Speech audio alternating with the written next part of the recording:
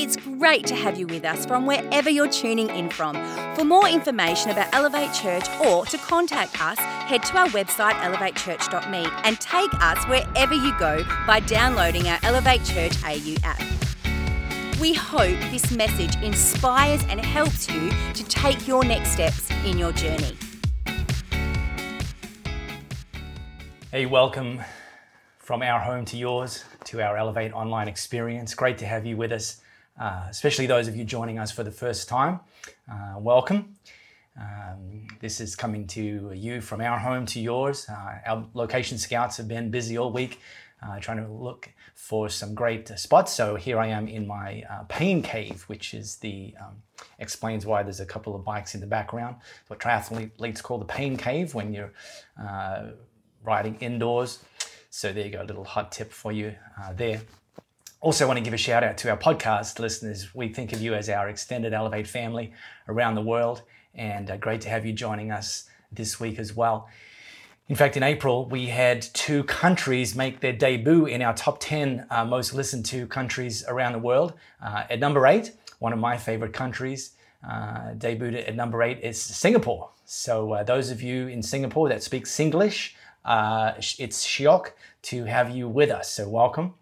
And then actually rocketing into number 4 most listened countries around the world is a country that's home to one of my favorite cuisines in the world, and that's Thailand.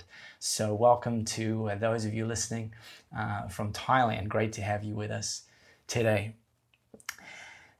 We're launching, coming up Mother's Day last week, launching a brand new 3-week series today. And the series is called He's Still Got the Whole World in His Hands. And it's very intentional. We've put this series in now into our Elevate online experience in our podcast, right in the midst of this global pandemic where there's so much chaos and so much uncertainty. And we're just looking at a perspective, in fact, a range of perspectives that I hope and pray are going to be incredibly helpful for you as we collectively navigate the next steps, both individually, within our families, within our churches, within our communities, and of course, within our nations. And it's not only, just to say, it's not only a series related to any sort of global pandemic. In fact, what we're going to teach over these 3 weeks, a principle will be helpful to you no matter the situation, whenever you face chaos and uncertainty. So what I want to do today is I want to mess with your heads a little bit. And give you a perspective that perhaps for some of you may not marry up with your current or your pre-existing perspective when it comes to uncertainty. So here's what I want you to do. Grab your device nearby, open the Bible app. If you haven't got the Bible app, it's a free app. You can get it from your App Store or Google Play. Open up the Bible app, and I want you to join with me and navigate to Mark chapter 14. And I'm going to read from the Message version. You don't have to read from the Message version, but that's going to explain if the words that you see in your Bible app don't line up with what I'm reading. I'm reading from the Message version. So Mark chapter 14 in the Bible app. Let's just hold that. I'll come to that in a minute. I want to give you a little bit of the backstory before I drop you into the event that I want to focus on today. The event that I want to focus on is actually one that we typically teach around Easter, and in fact teach around Good Friday. And this year, just a few weeks ago, we did teach from this event on Good Friday. It finds Jesus and his closest followers, his 12 closest followers, actually gathered in an upper room to celebrate the Passover. Although we typically, now that story or that event has transpired, we don't call that event the Passover. We call that event the Last Supper. But what was effectively happening was Jesus and his followers were gathering, as they would have done together for probably the last 3 years, annually for the feast, the Jewish feast of Passover. Now, I don't want to take a too deep a dive into the historical events of Passover. We'll hit that another time. But essentially what had happened, for 1400 years, the Israelites, the Jewish nation, the Israelites had gathered every year to celebrate a feast that they called Passover, which just a very shallow dive into that, commemorated and celebrated the freeing of the nation of Israel from slavery in Egypt. So 1400 years prior to the event we're joining today, the nation of Israel, who had been slaves in Egypt for 400 years, had been let go. God had appointed Moses to challenge the Pharaoh of Egypt and asked, "Can you let my people go?" And after 400 years of seemingly unanswered prayer, 400 years of uncertainty, 400 years of chaos, 400 years of having little or no control over their daily lives and ultimately their destiny, Pharaoh agreed to let them go. And so for the next 1400 years prior to the event we're going to look at today, the Jewish people had gathered every year to celebrate Passover. So Jesus and his 12 closest followers, they once again, as per the custom, were gathered together in what we now call an upper room, which was just a room that was upstairs. So it's nothing too clever about the naming of that. They were gathered to celebrate the feast of Passover. Now, again, before I get to that, I want to share one additional important piece of information that'll help us understand and appreciate more fully the chaos and the uncertainty that they found themselves in the midst of.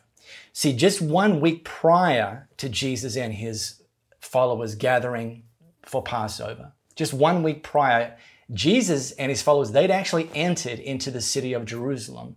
And Jesus had entered like a rock star, like a modern day rock star. I mean, he came in on a donkey, which we kind of, jokingly say he rode in on a convertible. Not very funny. It's like, and his 12 followers, they're kind of chest out, fist bumping each other. "Hey, Jesus, you're the man." We might have had Freddie Mercury and Queen on a flatbed following behind singing "We Are the Champions." If it was today, you'd have people elbowing through the crowds trying to get a selfie with Jesus. I mean, he was a rock star because week on week, month on month, year on year, for the 3+ years leading up to this event, Jesus had gone around doing incredible things. He'd gone around teaching truths that no one had heard before and in a way that no one had experienced before. He helped restore sight to blind people. He helped restore hearing to deaf people. He helped people that couldn't walk again. And then he pulled out the Big Bertha, which was to actually raise a guy named Lazarus from the dead, who'd been actually dead for 4 days. And so he was a rock star. Wherever he went, crowds gathered. And so 1 week prior to Jesus and his followers celebrating Passover, gathering for that, it was incredible. The scenes were incredible. And yet, just 1 week later, when they were coming back into Jerusalem, things were very, very different. See, right now, Jesus knew that his life was under threat. He knew that the authorities were looking for him because they considered him a threat to their authority. And so rather than entering into this cavalcade and this fanfare, re-entering Jerusalem to celebrate Passover, Jesus actually gathered with his 12 actually outside of the city, and they were kind of hiding out. They knew they were going to celebrate Passover, but Jesus, he didn't know who he could trust. And so he didn't tell his disciples where they were going to celebrate Passover, the location, the venue. In fact, Jesus made them wait till after dark. And even then, he only sent 2 of his followers in to the city. He told them to go and meet a particular gentleman, and that gentleman would reveal the location. This is kind of like CIA Black Ops kind of deal. And then under the cover of darkness, they moved into the city and they went up into this upper room. Very, very different from just 1 week earlier, full of chaos and uncertainty. And then they're gathered around the table. And Jesus had this to say. After sunset, this is how Mark recorded the event. After sunset, Jesus came with the 12, and as they were at the supper table eating, Jesus said, I have something hard but important to say to you. One of you is going to hand me over to the conspirators, one who at this moment is eating with me.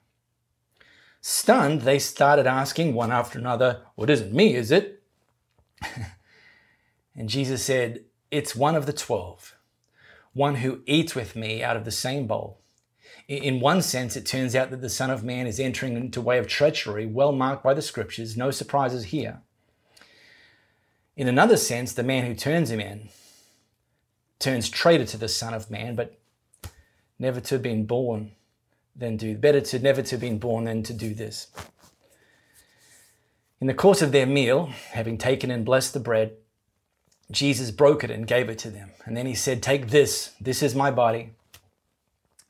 And taking the chalice with the wine in it, he gave it to them, thanking God, and they all drank from it. And he said, this is my blood, God's new covenant, poured out for many people. Now, I'm aware that some of you joining us for our online experience today, you actually know how this story ends. And in some respects, that puts you at a disadvantage, because if you know how the story ends, it's easy to just kind of blow past this, to actually not appreciate the level of uncertainty that Jesus' closest 12 followers would have been feeling at this time. You know, I picture it as Jesus talking about blood and about his body and about it being sacrificed and about someone going to betray him and about he's going to lose his life, that his disciples were likely losing their minds. Because up to that point, for the 3.5 years that they'd been following him, this is not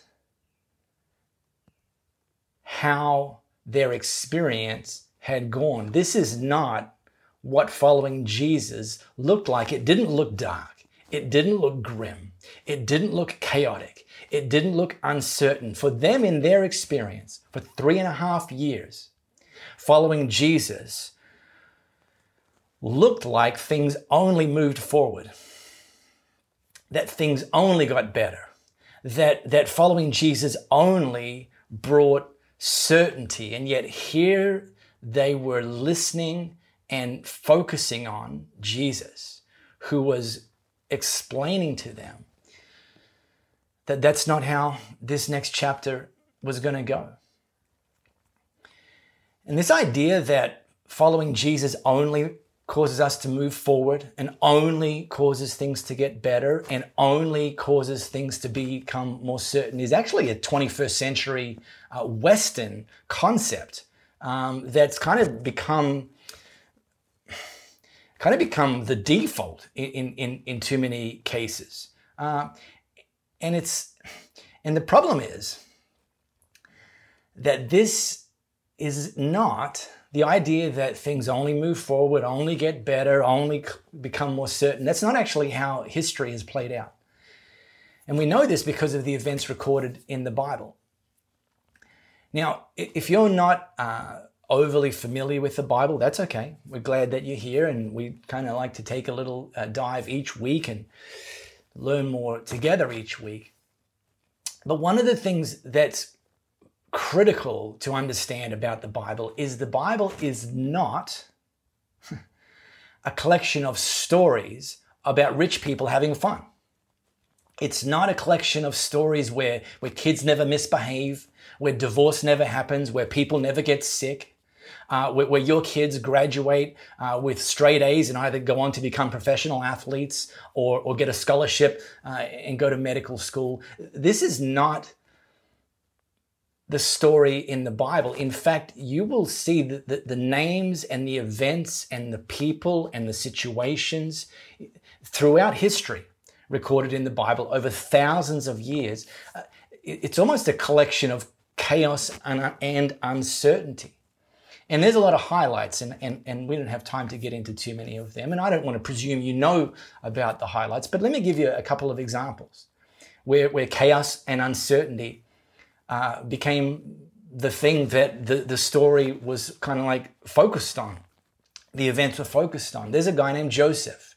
Now, if you've ever had some sibling rivalry, or you've got kids that kind of get in each other, he took my iPad, won't give it back. She stole the remote control, won't let me watch what I want to watch. If that's been any of your experience, let me tell you about Joseph. Joseph, at one point in his life, found himself at the bottom of a well, had been thrown in there by his brothers, and whilst he was in the bottom of the well, his brothers were at the top of the well debating amongst themselves, should we sell him or should we kill him? Oh, we should sell him. Oh, and I think we should kill him. Chaos and uncertainty, and yet the events are recorded that even in the midst of chaos and uncertainty, God was with Joseph. Now here's another one. If your kids have ever... Those of you who are parents, your kids have ever not done what you asked them to do. I told you, clean up your room. They've never. Let me tell you about David. David was the king of Israel. And at one point in his journey, one point in his life, he woke up to discover the news that his son was gathering an army together with the sole purpose of coming to David and overthrowing him as the king. And yet, as we look at those events and we read about them recorded in history, we learn that God was with David. And it flies in the face of this 21st century Western Christian idea that when you follow Jesus, things only move forward, things only ever get better, and there's always more certainty than less. And right now, Jesus' closest 12 followers, they are experiencing more or less for the first time this heightened level of uncertainty where their situation presented them with more questions than answers. So here's a question I want to ask you today. Can you trust God when there's no evidence of his activity in your life? Let me ask that again. Can you trust God even when there's no evidence of his activity in your life? So let's fast forward. Let's fast forward a few years, and let's say you put on your investigative journalist hat and you went back to Jesus 12, or by this stage 11. You went to them and you interviewed them.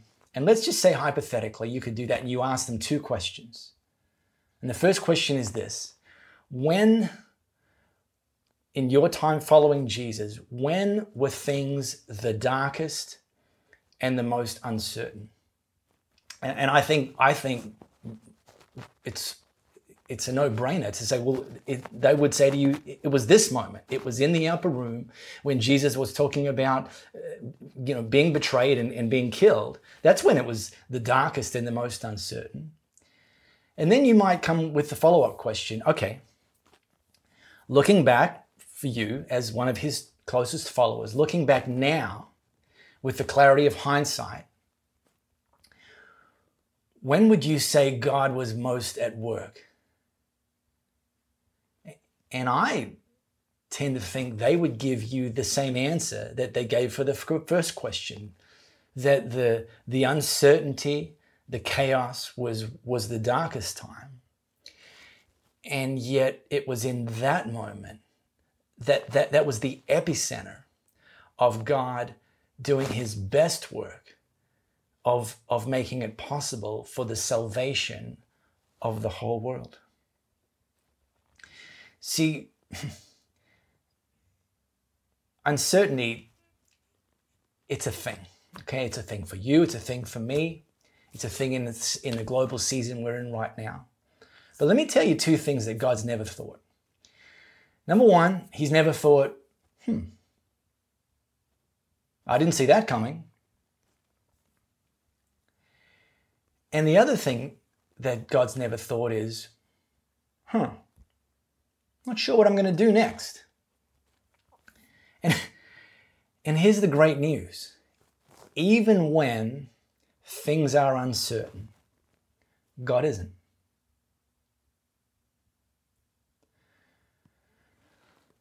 So let me finish today with this. I'm going to say something. It's a pretty bold thing to say. Let me finish with one of the most important things written in the Bible. One of the most important promises written in the Bible. One of the most important perspectives written in the Bible. And it was written by a guy named Paul. And whilst Paul wasn't one of Jesus' first 12 followers, he certainly became one of the most prominent leaders in the early church. And he would launch churches in major port cities and trade cities around the known world at the time, and raise up leaders and hand the churches over to them, and then go on to launch more churches. But he would use letters to keep in touch with them and to encourage them and instruct them and sometimes correct them. And one of those churches was Rome. He didn't actually found that. That was founded by other people, but he certainly had this sort of next level leadership relationship with them. And one of the letters he wrote was a letter to the church in Rome. And in this letter, he included this incredible perspective. I'm going on record to say he included a vital perspective for every follower of Jesus. And you can find that in chapter 8, verse 28.